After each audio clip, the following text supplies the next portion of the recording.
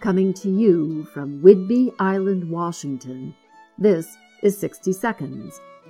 Maybe you feel like this too. I've been wondering about my life work. Who is it for? What is it for?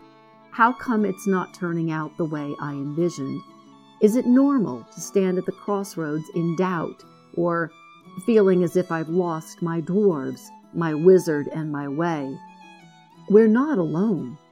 Even the masters of their craft struggle with what and how. Dizzy Gillespie was the man when it came to jazz.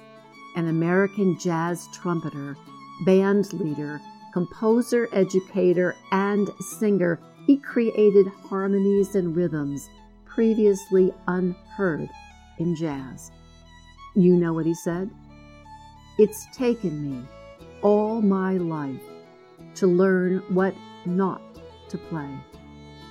I guess we're in good company after all.